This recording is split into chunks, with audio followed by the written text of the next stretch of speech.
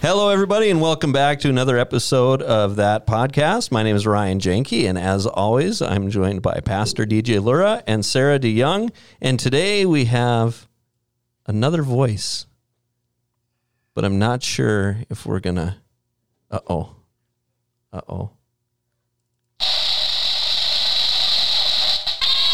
You know what? We're just going to throw her in the deep end. Dana Mashevsky is here today. Ooh. Dana, how are you? I'm good. You even pronounced my last name right. I did? Yeah. I pronounced it right? Yeah. Well, that's good. You got to say all that again because it was clapping the entire time, and it's super long. Dana Mashevsky is here. She is our new communications director at Atonement. Mm-hmm. Welcome to That Podcast. Thanks. All right. Yeah, good times. It's going to be fun. It will. It will. The old guard and the new guard are both here. Yes. Yep. So there's going to be some communicating going on.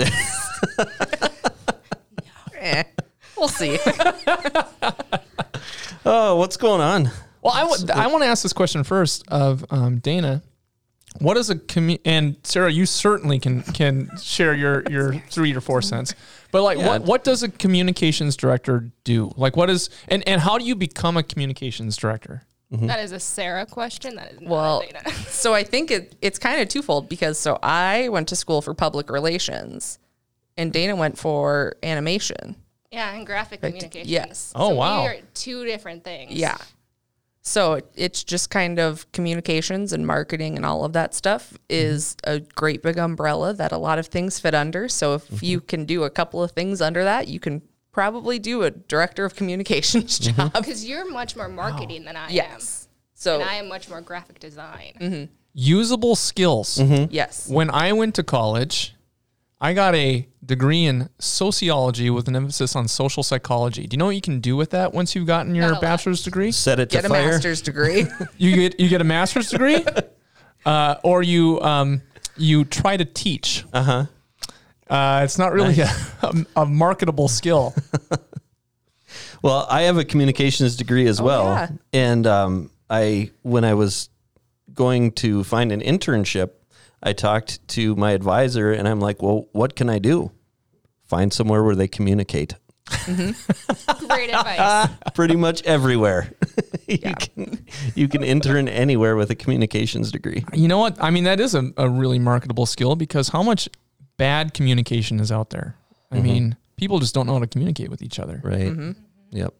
That's true. Yeah. Like the other day I was driving in Moorhead and I saw a tax company that had a great big banner outside.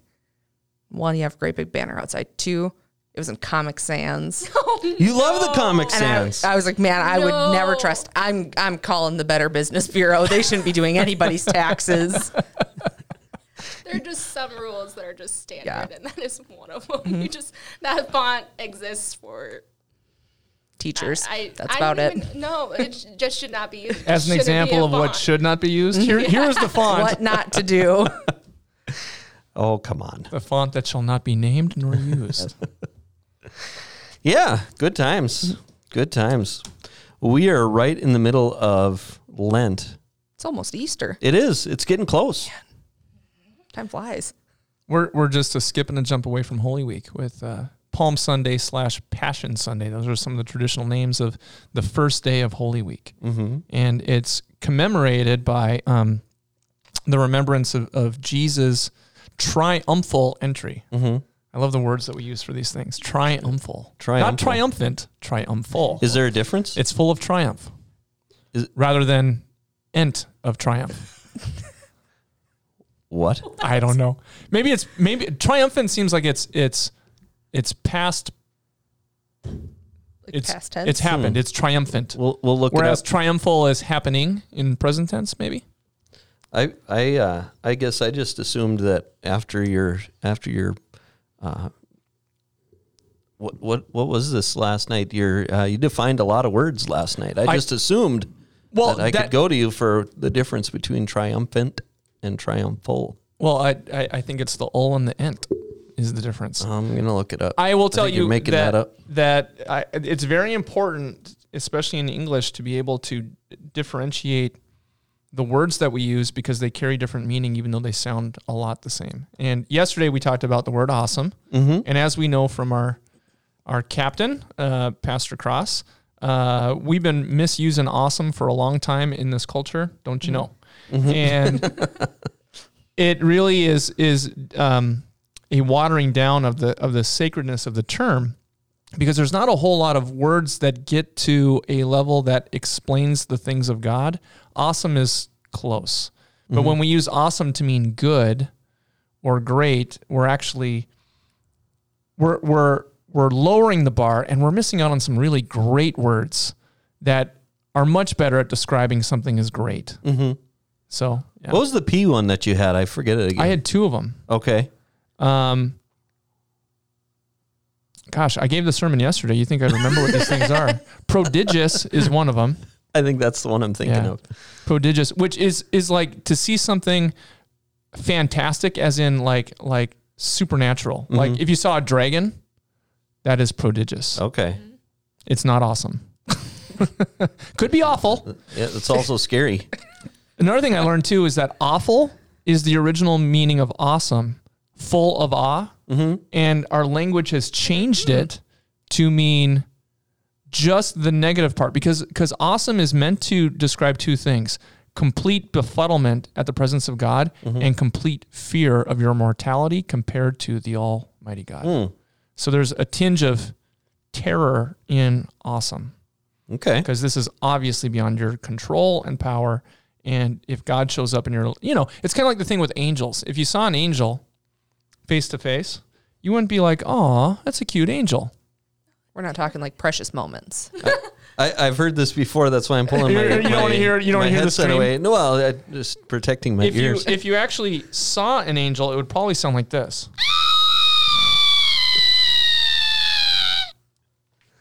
Okay. Right? And that's a sense of an awesome experience with the Almighty, right? Yeah. All right. In the old here I'm going on a rant. In the Old Testament, I mean, to even see God, you'd like explode. You die. Yeah. So Right. All right. Triumphant. Having won a battle or contest. Victorious. So it's already happened. It's in the past. Triumphal. Made, carried out, or used in celebration of a great victory or achievement. Victory. That also sounds like it's That sounds past. similar. We're talking semantics here. Yeah, right. Language. It's fun. Apples and That one's oranges. like a celebration, and the other one's a celebration. So Yeah. they're kind of the same thing. Yeah. Right. There you go. I think It might be who and whom. it could be also as language evolves, like for example, awful was the original meaning of the word awesome, has come to mean bad. It could be that triumphal was the original term that we've now made triumphant. Because especially in the church, you can trace back, like, why do we call this thing? Because that's what they called it in 300 AD. And we like the term, so we're sticking with it. Yep. If it's not broke, why fix it? All right. Well, we've got some business to take care of this week. And of course, I've lost that business because I was looking up, getting into a spelling contest here. But I can say them. I didn't say I could spell them. We had a couple of emails come in. The first one is The other one was portentous. Sorry. portentous. Thinking about that. I've never heard of that word before. Yeah, what is It means to describe a portent. And a portent is an ominous sign, like portent of the things to come. like important? So That's what I was thinking. maybe. I mean, Maybe. it sounds like there's a connection with it. But portentous means something is something wicked this way comes. Oh. Does that sound? So rather than like we're gonna have a storm, and to speak of that storm as this awesomely huge storm, that's how you would use the way that awesome is used there is actually you should be using portentous because something big is coming. Well, obviously, it's of or like a portent. It's an adjective, Cool. which is often how we use awesome as an adjective for That's other true. things. All right. So last week we talked about pastors' kids, And we talked to some and we talked to some. pastor kids. Well, we received an email from Dave J.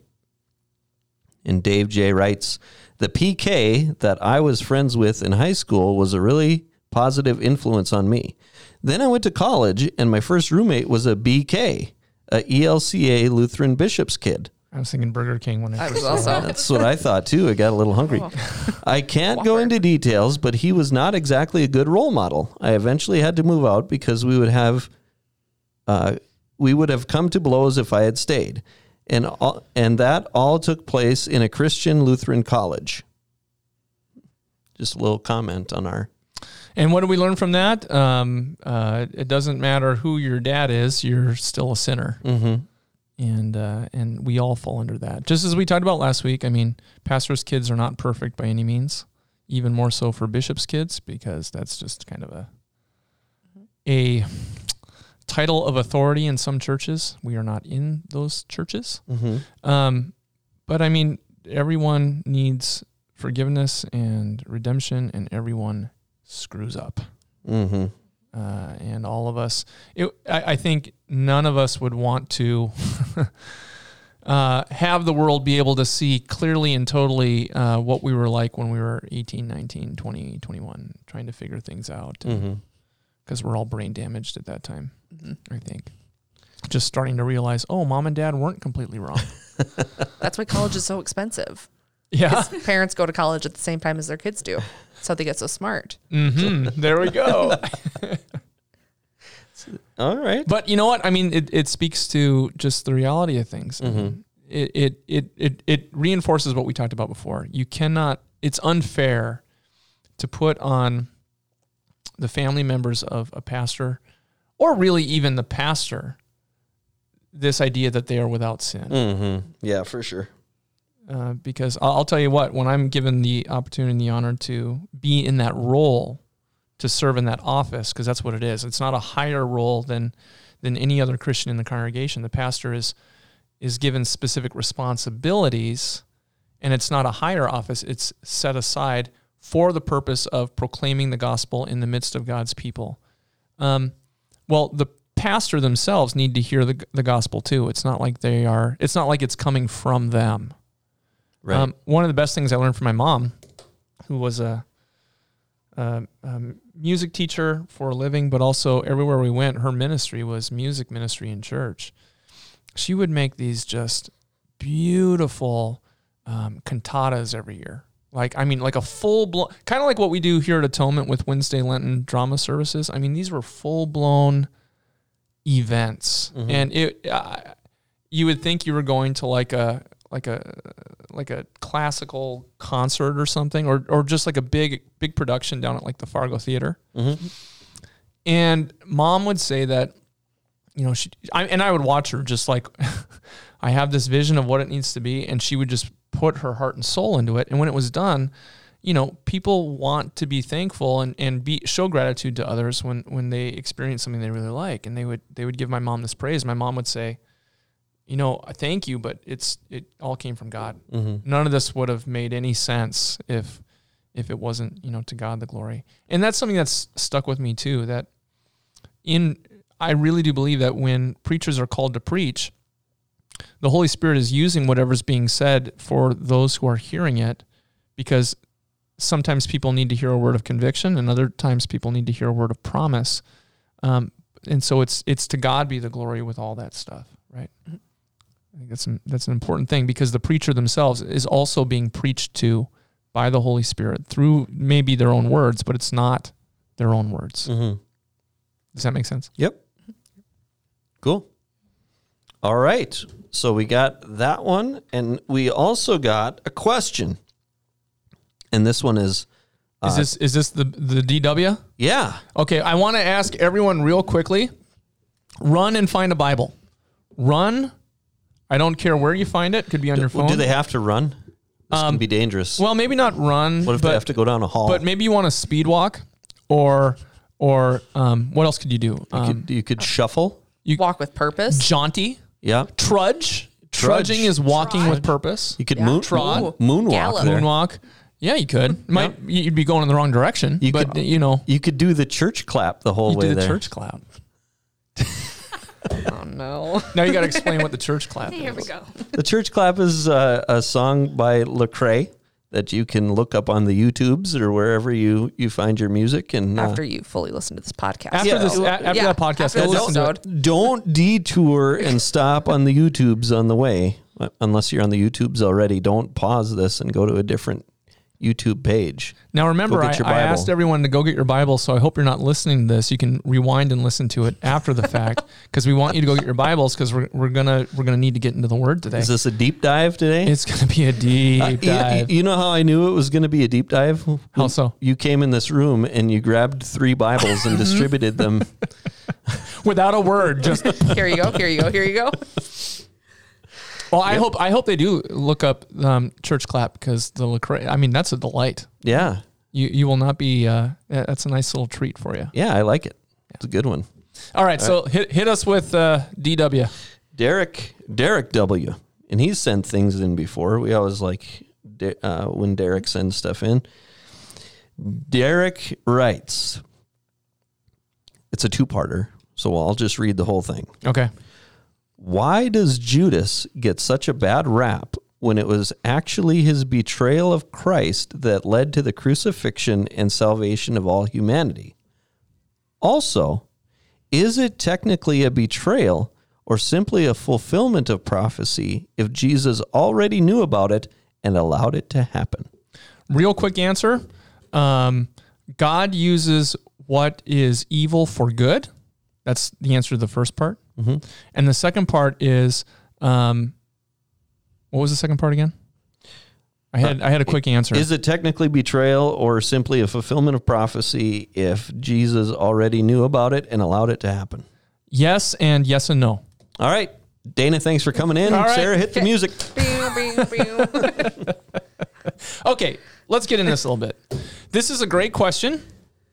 And it's something that I think we all wrestle with when, in hindsight, you can look and see that the actions of Judas actually led to Christ redeeming the world. But the thing about it is, who's deciding to use Judas's actions to redeem the world? Is it Judas or is it Jesus? Right. And you need to dig into the passages of Scripture where it talks about Judas. So rather than going into everything, I got a bunch here. There's probably about 10 verses. I just want to walk us through them, and I want us to start in the Gospel of Matthew, because this is where we hear about Judas Iscariot. Okay? A couple of details about Judas historically that we can pull out from the Scriptures. Most likely he was the only disciple that did not originate from Galilee. Like all of the apostles, the 12 that Jesus chose, they were all in Galilee except for Judas. Okay. And this has to do with his last name, Iscariot. It's located in the name gives a hint that he may be from this place that Iscariot is close to a town's name in southern Judea. Okay. But also, it's most likely that Judas Iscariot was a member of a zealot group. Again, there's no hard evidence of this, but his name gives the hint to that as well, because the name Iscariot seems to translate to son of the dagger, Sicarii. And we know that in 40 to 50 AD, the Sicarii were they were terrorists against the ruling occupation of the Romans. And so it could very well be that Judas and his father, Simon Iscariot, and maybe their entire family, that it wasn't a surname, it was a title of belonging to the Sicarii, and maybe it's early steps, okay? So that's the first thing I want to point out about who is Judas. There are 2 apostles that we can point to the group called the Zealots. The Zealots were radicals. I mean, they wanted to overthrow the Romans in order to basically reclaim Jewish nationalism.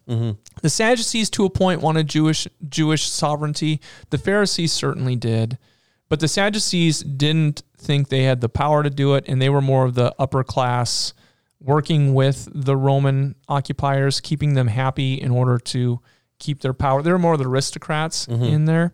Then you had the Pharisees, which were the vast majority of people who wanted to keep the Scriptures in order for the Messiah to come. and they were, wherever you would gather, I think it was like 4 or 5 Jewish men, you could form a synagogue. And it was the Pharisees that really moved that. And if you think of modern rabbinic Judaism, its great-great-grandpappy was the Pharisaic movement. Okay. And Jesus attacks the Pharisees quite a bit. But when you think about the Pharisees, understand that the Pharisees were like the good churchgoers. Like they would have been these guys are good. Yeah. What Jesus was pointing out is that before God, your best still falls under sin because Right. it's usually self-serving in some way. Right. They sort of get a bad rap too, but they were, I mean, in church all the time, right? Just- Good church-going folk. Yep. Good church-going folk. And the Pharisees developed out of the second emancipation of Israel by the Maccabees in like 160 BC. Because Israel has Judea has a long history of being like occupied by other powers. Mm-hmm. Okay, going back to 587 BC with the Babylonians. Okay, I'll just keep rambling. No worries. No problem. Dana came in here and started breaking stuff. Well, I mean, I'm only breaking my own thing. Jesus did the same thing when he came in the temple. I was like, "What is this? What's going on, man?" Anyway, so you had the Sadducees, you had the Pharisees, you had another group called the Essenes that John the Baptist is often thought to be like an example of the Essenes, and they were people that would separate from the society and were waiting for Messiah to come, but thought society was too corrupt and evil in order to really keep God's law. So they separated themselves. It's where we get the Dead Sea Scrolls from the Essenes, from their writings. And then finally you had I think it's the Dead Sea Scrolls, yeah. And then you have this group called the Zealots, and they were really the radical ones. They wanted to overthrow Rome with force. They thought they could do it, and they were like guerrilla fighters or terrorists or however you want to put it. So that's a long way for me to get back to that. There are 2 that were chosen by Jesus to be apostles that both had the Zealot moniker. One was named Simon the Zealot. This isn't Peter. And the other one was Judas Iscariot. Okay? So Judas Iscariot, not a Galilean. So he didn't like speak with a North Dakota accent, if you think of it that way. He had more of a southern drawl. He was way down south and they were way up north. Okay. So he didn't get in his boat. Yeah, different cultures. He wasn't out in a boat. And he was like, "Hey, y'all." So different cultures, a lot more action down south with the capital and so on being further in that direction, Jerusalem. And so much more cosmopolitan, if you will, than the rest of the disciples would have been being from Galilee. Okay? Okay. Now, let's get into what Scripture actually says about him. Sure. About Judas Iscariot. So I want to go to the book of Matthew, and we're going to go to chapter 10. For those of you playing the home game, Matthew is the first book in the New Testament. So if you're in the Old Testament, skip out of there. In the first book you find in the New Testament, about maybe a quarter of the way through your Bible, you'll find Matthew. Now, Matthew chapter 10, verse 4, this same verse is talked about in a couple other places. It's in the Gospel of Mark, chapter 3, verse 19, and the Gospel of Luke, chapter 6, verse 6. But I liked how Matthew chapter 10, verse 4 put it. So this is what it says. Jesus has called the 12 disciples to him, the ones who are going to be called apostles. And the verse says, Simon the Cananean, which is Simon the Zealot, and Judas Iscariot, who betrayed him.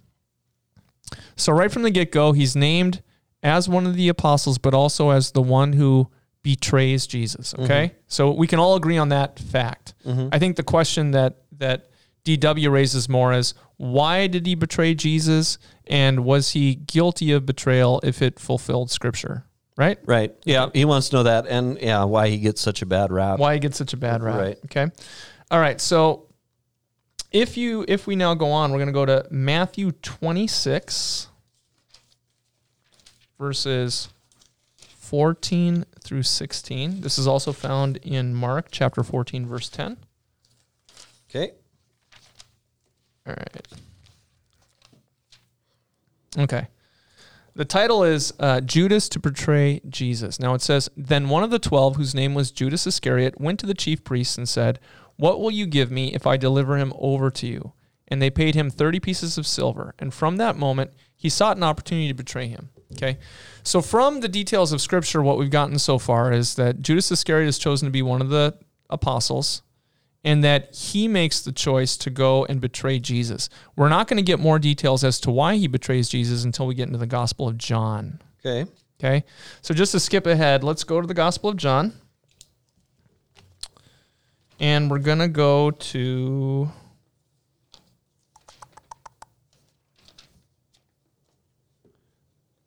John chapter 6, verses 70 through 71. And maybe this will give a little bit of a sense as to what's going on here.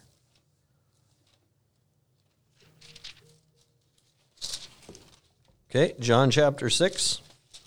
Verses 70 through 71. It says, Jesus answered them, Did I not choose you, the 12, and yet one of you is a devil? He spoke of Judas, the son of Simon Iscariot, for he, one of the 12, was going to betray him. Now, what you need to know is a little bit of backstory at this point in John. Mm-hmm. Jesus had amassed this huge following. Huge. Yep. And it's right up to the events of the feeding of the 5,000. Mm-hmm.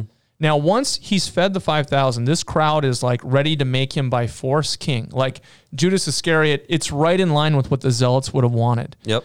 Get the entire populace fired up, hundreds of thousands of people, and they'll be able, by force, to overthrow the Romans. Right. Jesus' response to them is, you do not believe in me.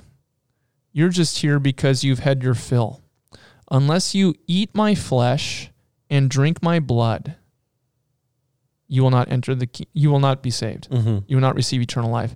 And it drove off a bunch of people. Now, This is just speculation on my part, but what happens at this point is we start to hear about Judas Iscariot, not as one of the 12 chosen by Jesus, but 11 plus one more who's a devil. Mm-hmm.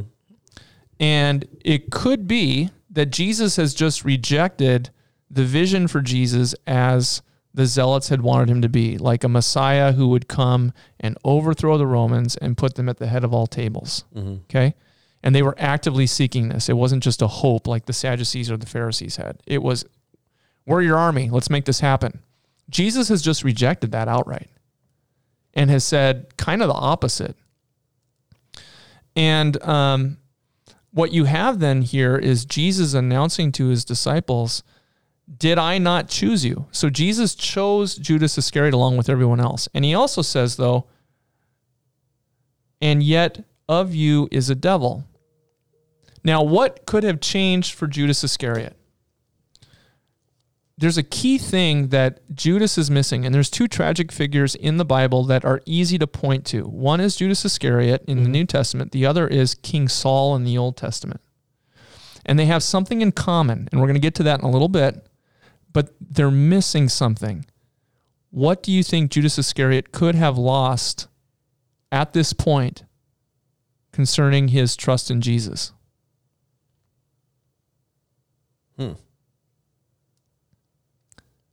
I'll give you a little spoiler. Okay. He lost trust in Jesus. Because Jesus is not willing to be the type of Messiah that he wants. Yeah. Okay? So there's an argument of what was the motivation of Judas Iscariot. One is that he was trying to push Jesus to be the type of Messiah that he wanted. Because he'd seen Jesus do all these miracles, all these signs of power, and now when the Passover comes and everyone goes to Jerusalem, to the main city, well, here's the seat of power in the south for the Romans. In the north, it was I believe it was Caesarea Philippi. I mean, Rome is huge. Mm-hmm. But the thinking was, okay, we'll overthrow them, and we'll do it with all of the pilgrims that have come to the Passover. Everyone will take up arms and go to war. Could be that Judas Iscariot was trying to make that happen. By saying that he would betray Jesus, he was seeking to move Jesus' hand to basically be what Judas Iscariot wanted him to be. Right. He just figured that Jesus would fight back. Yeah. Yes. And when you get down to the nitty-gritty, isn't that the original sin after all of wanting to be our own gods by making God do what we want him to do? Right. Okay. So just a little hint there, but there's more to the story, because again, I'm not saying that's how it is. I'm saying that's one way you could look at it of what's happening here. So let's go back to Matthew chapter 26, verses 14 through 16. Okay. Matthew 26, 14 through 16. Yep. Okay. The interesting thing about the 30 pieces of silver is that was the price for a slave at that time, right? Yeah. Well, and this has a ring in the Old Testament. So the one of the 12, whose name was Judas Iscariot, went to the chief priests and said, "What will you give me if I deliver him over to you?" And they paid him 30 pieces of silver. And from that moment, he sought an opportunity to betray him. The prophecy is given in Zechariah chapter 11, verse 12, where it talks about, we can go to Zechariah 11, 12 if you want. That's in the Old Testament for you playing the home game. And I'm not very good with the minor prophets, so I usually just feather my Bible until I find it. But it's at the end of the Old Testament. It's in the back. Zechariah 11, verse 12. Okay. Once you find it, raise your hand. That's what I do. That's what I do in confirmation. Okay. It says, "Then I said to them, if it seems good to you, give me my wages, but if not, keep them. And they weighed out as my wages 30 pieces of silver." So this is thought of as a prophecy by Matthew of pointing to how Jesus would fall into his enemy's hands. Because again, Jesus is God. How is this going to play out? If God doesn't allow this, and I'm talking about Jesus here, if Jesus doesn't allow these things to happen, there's no way they can happen. Right. And John is going to allude to that, especially with the story of Judas Iscariot. But here's the question. So it was prophesied. Does that mean that Judas Iscariot is a puppet on a string? Or does it mean that God knows what's going to happen regardless? Right. Because there are other places in Scripture where God speaks about, if you do not turn from your way and hear my warnings, then this will happen. Does that mean that Israel had to be destroyed? Does that mean that Jerusalem and Judea had to be destroyed? Because there's all kinds of prophecies prior to the destruction of northern Israel in 722 BC, going back to Noah in 1446 BC, where it said, if you, in the book of Leviticus, Numbers, and Deuteronomy, it talks about, and Exodus, if you keep my commands, then I will be your God and you will be my people. If you do not keep my commands, I will allow your enemies to come and destroy you and to send you into exile. And it even says, and this will happen. When the people are delivered out of the promised land, that was prophesied to Abraham to happen about 400 years before it actually happened. So there's this span of time. Right. And to Abraham, it even says, I will give your people this land. And then they will lose their land from their unfaithfulness and be sent into, and they'll be sent into slavery. I mean, all the way back. So what is that? Is that guaranteeing it's going to happen, or is it God giving foreknowledge of what the future events are that are far removed from that person as kind of a sign, a pointing sign? Well, the question is, do you have faith in those commands? Do you have faith in those promises? It's not predestination per se, it's foreknowledge. Yeah, it's just knowing, like when you talk to your kids, you're not going to listen to me anyway, and then this is what's going to happen. Yeah. and you have and so with those prophetic statements, you're laughing, but it's the truth. I know. Consequences. It's more consequences than written in the stars. Yeah. Because God also gives promises that if you keep my word, then this won't happen. But the witness of the entire Old Testament is to show that without God's word and without preaching present in the midst of the people, like the book of Judges, everyone goes their own way and just like immediately turns away from God. And so it's like God saying it's bound to happen. You ever said that about someone in your family? Be like, oh man, well, You knew that one was going to get into trouble. Yep. It was bound to happen. Yep. Well, what are you prophetic? Is it just- written in the stars? You just know their nature. You just know their nature by being in relationship with them. Mm-hmm. And so you have this person, Judas Iscariot, and it's not as if he is innocent of the choices that he makes, because there's something missing in all of the narrative of Judas Iscariot that is present with the other disciples. In fact, a good person to compare Judas to is Peter. Okay. Okay. Who screws up more than Peter? Nobody. He's the king. He's the rock on which he confesses the faith of the church, that it is Jesus. He is the Christ, the Son of the living God. And he's the sinking stone who walks out on the water, and suddenly he loses something. And what happens? Yeah. Starts to sink. And what does he do when he starts to sink? Calls for Jesus. And what happens then? Well, he's back up. He's back up. Judas has no faith in Jesus, and his actions show that. Mm-hmm. Like, he may not have had faith from the beginning, and yet Jesus chooses Judas. It's not the other way around. Mm-hmm. And we're going to hear about this more in John, about how it breaks Jesus' heart of what he's going to suffer, and yet he still is great. He still shines God's grace even to someone like Judas, who refuses it. Mm-hmm. So there's much, you can compare Judas Iscariot to Peter, and they're two examples in Scripture because they're right next to each other, just like you can compare King Saul and King David. Mm-hmm. And there's something that both King Saul and Judas do not have that David and Peter do. And again, the spoiler is, what David and Peter have that Judas and Saul do not have is faith in God's mercy. Right.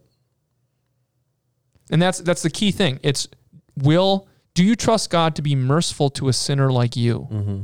Well, I'm kind of skipping ahead here, and I'd encourage people to read for themselves. But what you're going to find with Judas Iscariot is that he betrays Jesus, and he betrays him in a really interesting way that we wouldn't notice with our modern ears. But I want you to turn to, let's see where it is. Go to Matthew chapter 26, verses 47 through 50. Matthew 26. Yep. Okay. 47. 47. Matthew 26, 47. Matthew 26, verse 47. Okay. I have these grown-up glasses, so sometimes my bifocals don't work the way they should. They call them progressives, but let's be honest with each other. They're bifocals. I'm okay with that. Okay. You ever look through them? No. Like through bifocals or through progressives on the bottom?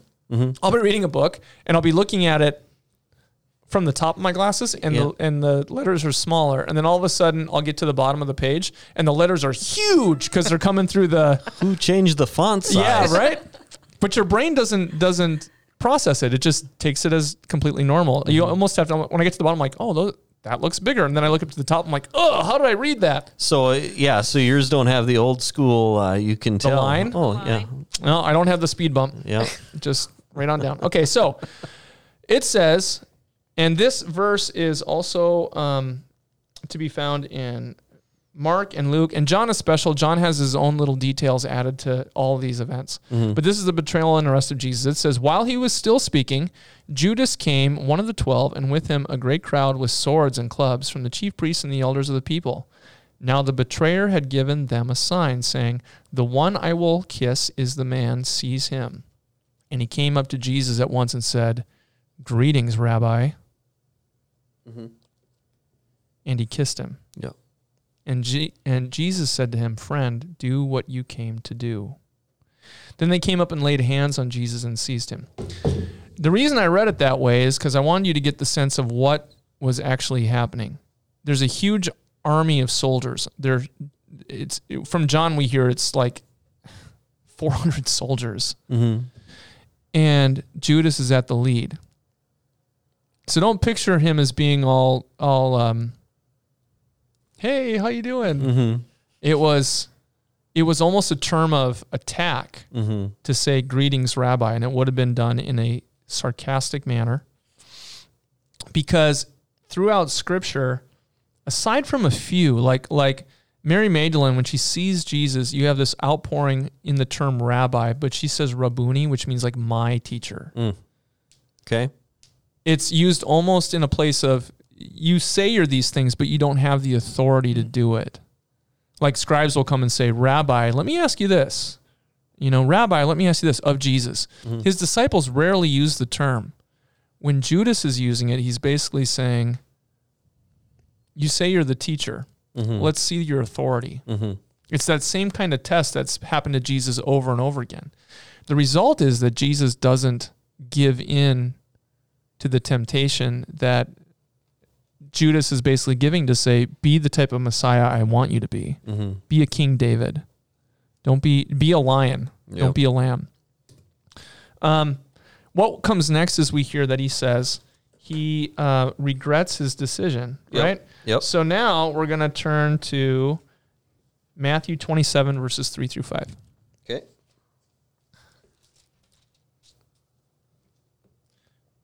Okay, now check this out, because this is important. This is always important to read the context of what is being said, okay? Now, chapter 27, verse 3 starts with, then when Judas, his betrayer, again, it comes up again and again, saw that Jesus was condemned, he changed his mind and brought back the 30 pieces of silver to the chief priests and elders, saying, I have sinned by betraying innocent blood. They said, what is that to us? See to it yourself. And throwing down the pieces of silver into the temple, he departed and he went and hanged himself. Okay, so in reading this, a couple of things I want to point out. It says he changed his mind. What does that sound like to you?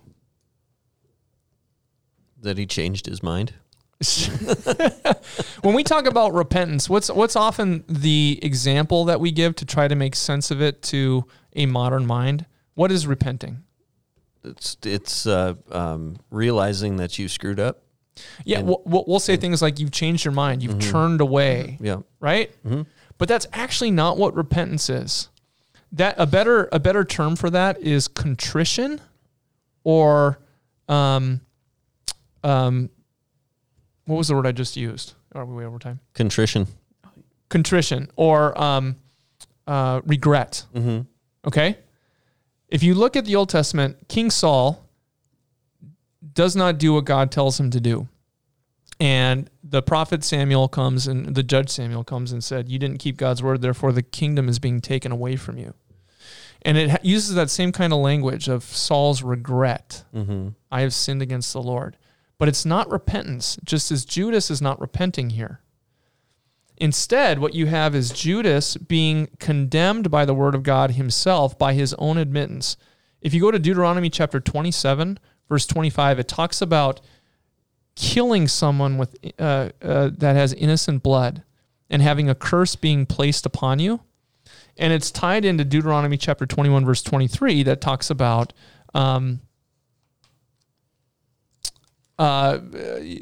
you will also have a disgraceful and horrible death because of the decisions that you've made in murdering the innocents. Okay?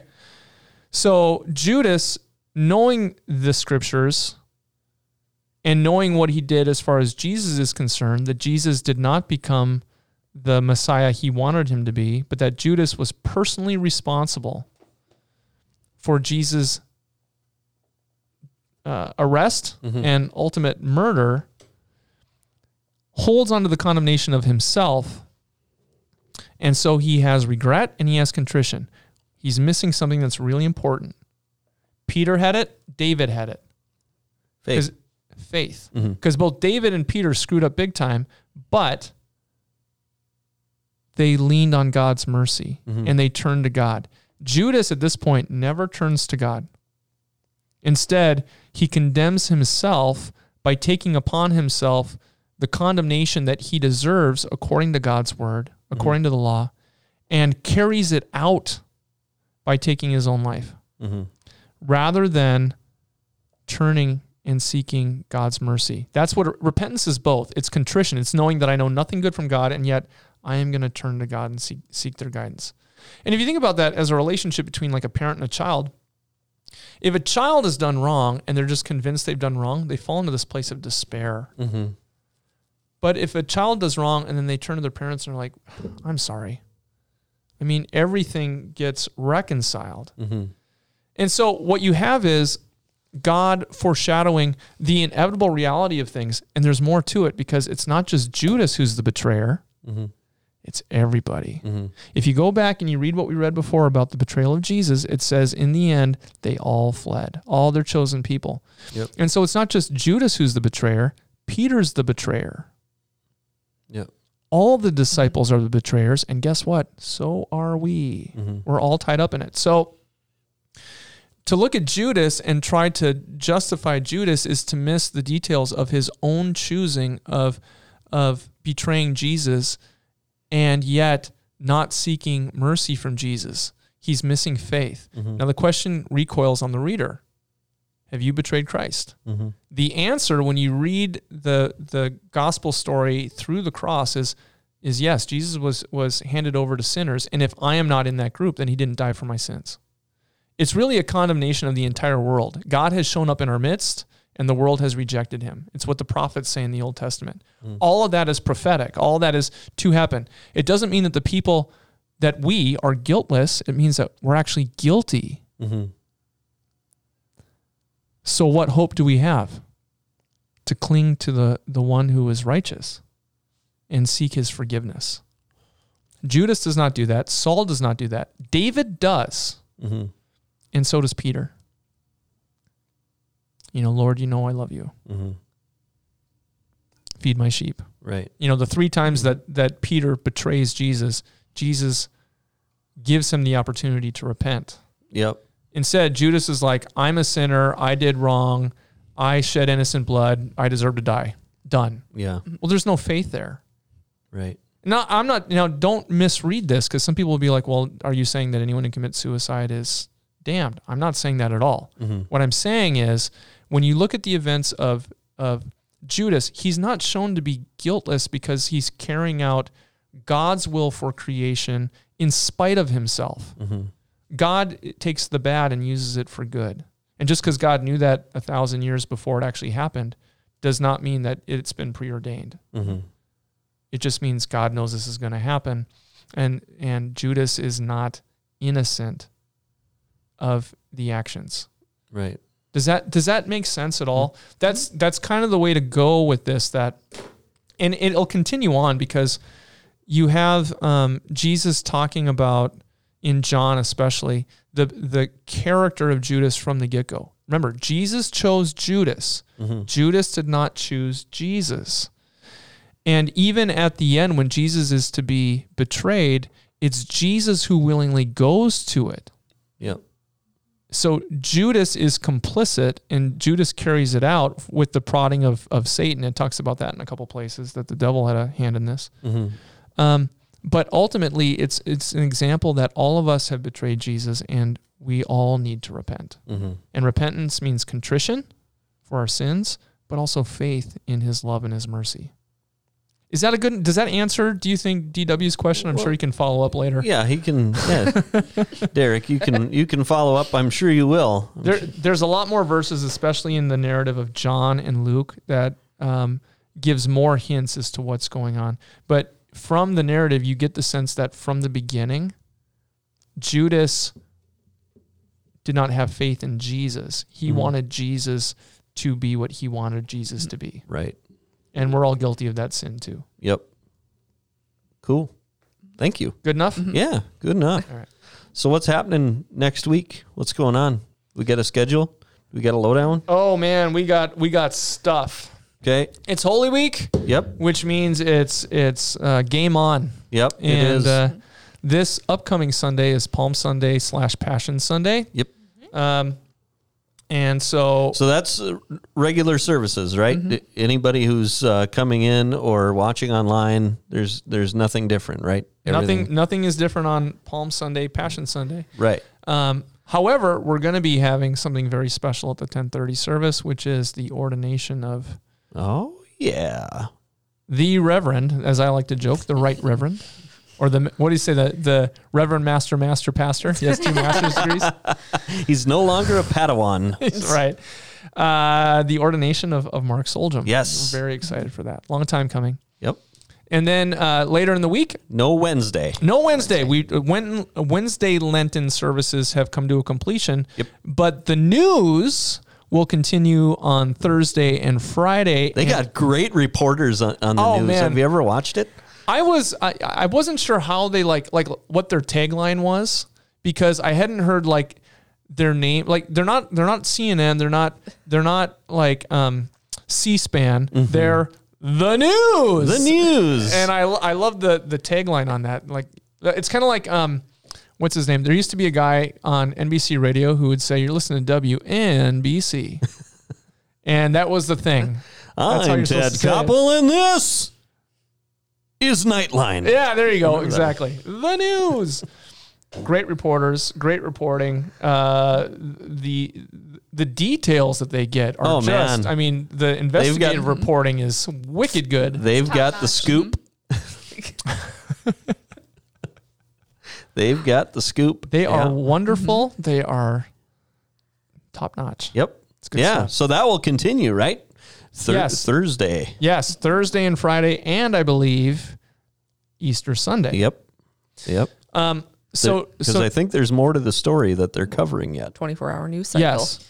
So there will be on the Thursday is known as Maundy Thursday, which means new commandment. It's the commandment where Jesus says, when he instituted the Last Supper or the Lord's Supper, what we call Holy Communion, he said, "Love one another just as I have loved you." That's the new commandment. Yep. That's kind of supposed to be the bread and butter of Christians. Yep. Love God, love people. It always confused me because I didn't know why we had a Monday, Thursday when I was a kid. Yeah. Monday, and I always thought, what's this holiday called Lent? Yeah. You know, isn't Lent something gross? I got that in my pocket. Right. I actually cleaned the dryer vents in my home. Find a lot of lint. Oh, God bless you. 40 days, 40 nights of it. we're lucky the house didn't start on fire. Right? Oh, man. Suddenly you discover there's been angels at all the corners for years. Yeah. So if you haven't done that in a while, just pretend like I didn't say anything. So back to Holy Week. On Thursday, we'll be having worship at noon and 6:30 p.m. At the 6:30 p.m. service, we're going to be having a dual location Oh, man. It's worship. going to be great. Yeah, so we'll be having, it's our first communion, those who are receiving first communion, those in 4th and 5th grade. Yep. And 5th grade because we were not able to do it last year. We were deep in the COVID. pandemic. We were. Yep. And so, but now we're able to do it, which is going to be great. And we're going to have the families of the 4th and 5th graders in the ark, but we want everyone also to participate by being present in a second location, which will be the sanctuary. And we are going to connect the two locations via the magic of broadcast and streaming. Yes. It's going to be very cool. And it's going to be live worship in both places. Yeah. It's going to be great. Yep. We're going to have, hymns in the sanctuary and the music they've come accustomed to in those locations, right? Yeah, exactly. Yeah. Exactly. And so, and communion in both locations. Yes. So that's Monday, Thursday. And then what we call Good Friday, although it's kind of a bad Friday if you think about it. That's another one. Why do we call it Good Friday? Well, because it's good for us. And it's how the good creation finally becomes what God calls it from the beginning. Yep. Good. Yep. By Jesus dying and rising and redeeming humanity and taking upon himself all the sins and the judgment that we deserve, which is death for those sins. So on Good Friday, we'll have worship again. Noon, 6:30 p.m. Yes. Only one service space at 6:30 p.m. That will be in the ark. Yep. Right? Then we come to Saturday. What's happening on Saturday? Oh, man. Dana, you want to take this one? It's the Easter egg scramble. Yes. What do we got? What's happening? Can we pick a bone? Speaking to the communications director, this is just a suggestion, okay? Now that you're new and we're going to triangle you, Ryan and I like the term Easter egg extravaganza. Yeah, extravaganza. Just so you know, I didn't pick the name. I can tell you who you should ask about that. Lisa Hansen. Oh, really? We should really. I would have not guessed. She has the story on that. Okay. Because here's the thing that gets me. I love scrambled eggs. Are there scrambled eggs? Well, there could be. Talk to Katie. Okay. Worked all right. into the system. Make that happen. Who's working on the food? Dana, Yeah. if you put it Actually, in the talk to graphics, Ryan. if you put it in the graphics, it has to be there. Right? It's like Anchorman. We don't actually think on our own. What's ever in the prompter, that's Yep. what's said. Ron I'm Ron Burgundy. Man. All right, so we got a Easter egg hunt. We've got Bounce houses, Yes. face painting. oh man, concessions. There'll be concessions there. Are there going to be That's great. scrambled eggs there? You're in charge of that, Ryan. Yeah, I just found out you're the man Yeah. with the control over the concessions. Is that true? Well, I will be there to. You heard it live on that podcast. I will be there to herd some cats, but that's in other people have been doing the planning and will be doing a lot of the legwork. I'll just be there to hang Ryan out. is a self-identifying blister when it comes to Yes, something. I am a blister. what? I He's show up when blister. the work's all done. Is that a blister or a scab? Well, when you're working and then you a Yeah. couple hours. Oh, I got a blister. Yeah, that's me. That's How did you. I get that? Oh, After all the work's done. Yep. After That's all the good. work's done, that's when I show up. That's good. Well, I'm just saying, when I hear Easter egg scramble, it gets my mouth all ready for some scrambled eggs. So if we could have some, that would be Well, we'll see. spectacular. Be there at 2 for the scrambled eggs. Okay. Yeah. That too. The event, the events from 11 to 1. AM or PM? Either at 2 a.m. There will be no scrambled eggs. Maybe we'll work on it for 2022. So 11 to 1 on Saturday. Easter egg scramble. And then what? We're also having a barrel train, are we not? Yes. Barrel train. Really? Yeah. A train of barrels. Yes. Yes. That That- should be fun. I just picture that in my head. I hope it's as exciting as I picture it in my head. Oh, it's got to be. Yep. It's I'm got gonna to go the opposite and say no, it's not. No, it's not. All it makes me think of is the old people that have farms that have barrel trains for all their dogs. Well, that's pretty cool. They're dogs. Yeah. But it makes me think of the Hobbit movie when they're going down the river and they're all on barrels. Nope, never saw it. I know. Is Easter on Sunday again this year? Easter is on Sunday again this year. Okay. Yeah. That's crazy. And Yeah. Ryan, not to get too much on your plate, but Thanksgiving this year will be on a Thursday. Really? Mm-hmm. Okay. Christmas is the 25th of December again? I think so. I think so. I'm double check that. Should be. I'll look it up. So what's happening on Easter Sunday? Easter. Aside from Christ is risen, he is risen indeed. Yes. Hallelujah. We're going to have 5 worship services here. 5. 5, which is really exciting because last year at Easter, I don't think we were just online, right? Yes, there was only a few of us in the building. Yes. I remember that. And so it's going to be, worshiping together online and connecting that way is great. But also being able to meet on site as well as online is Yep. stupendous. We'll do both. Yeah. So we'll be having an on-site worship service at 9 a.m. I'm sorry, at 6:30 a.m. I'm sorry. 6:30. That's our sunrise service. That's at 6:30 a.m. It's only on site. We Right. won't be broadcasting that. Nope. But then we're going to have simultaneous services at 9 and 10:30. I said simultaneous, right? I didn't say spontaneous. Yep, you said simultaneous. Okay, I this got time. it right this time. Yeah. Which means at the same time there will be worship in the sanctuary at 9 a.m. Yes. and in the ark at 9 a.m. The service in the sanctuary will be broadcast just like we always do, the 9 and the 10:30. So that will be on site and online, 9 a.m. in the sanctuary, Yes. on site only in the ark. And that'll be the modern service, 9 a.m. In the ark, and traditions service in the sanctuary, 9 a.m. If you're picturing like John Madden drawing a bunch of things, that's Yep. kind of what I'm doing right Lots of now. X's and circles. This is busy. We'll give you another place to go and find all this later. Yes. But DJ, you keep going. In writing, so you can look at it like a math problem, thinking, how do they do long division again? 10:30, we'll also have 2 services happening spontaneously, a tradition service and simultaneously. Simultaneous. can we do it spontaneously too? Spontaneous, simultaneous services? Well, if we're scheduling it, it's not really spontaneous. Oh. How about a planned spontaneous service? Can we? I like that. Okay. We'll go with that. We're going to spontaneously plan a service. If it makes you feel better. It kind of does. I'm spontaneously trying to figure out how to explain this. Simultaneously, which means at the same time, there will be worship in the sanctuary, a tradition service, as well as in the Ark, a modern service, and the modern service at 10:30 will be online as well, broadcast.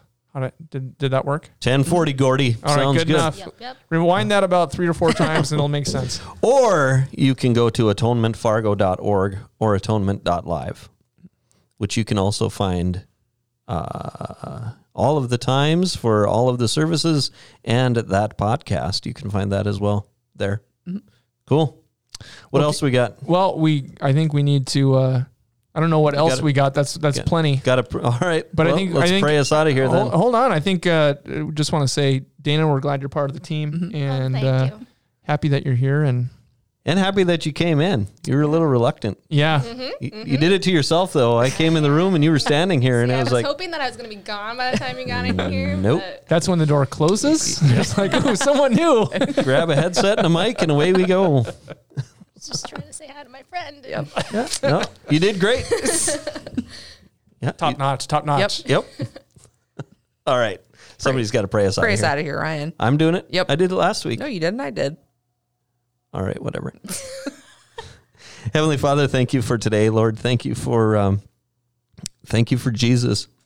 Thank you for sending Jesus for us to save us, Lord. And God, thank you for this time of year. Thank you for this season. Thank you for DJ with the answers that he had for Derek, and thank you for Derek and for Dave for the conversation starters that they send us, Lord.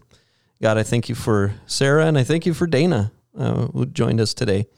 Lord, I pray for all the people listening that they were blessed by what they heard, and God, I pray that they would search for you and find you, Lord. In Jesus' name, amen. Amen. All right. What else? Okay, I'll play us out. Okay, so thank you all for joining us. For Sarah DeYoung, Pastor DJ Lura, and Dana Mashevsky, my name is Ryan Janke. Join us next week for another riveting episode of that podcast.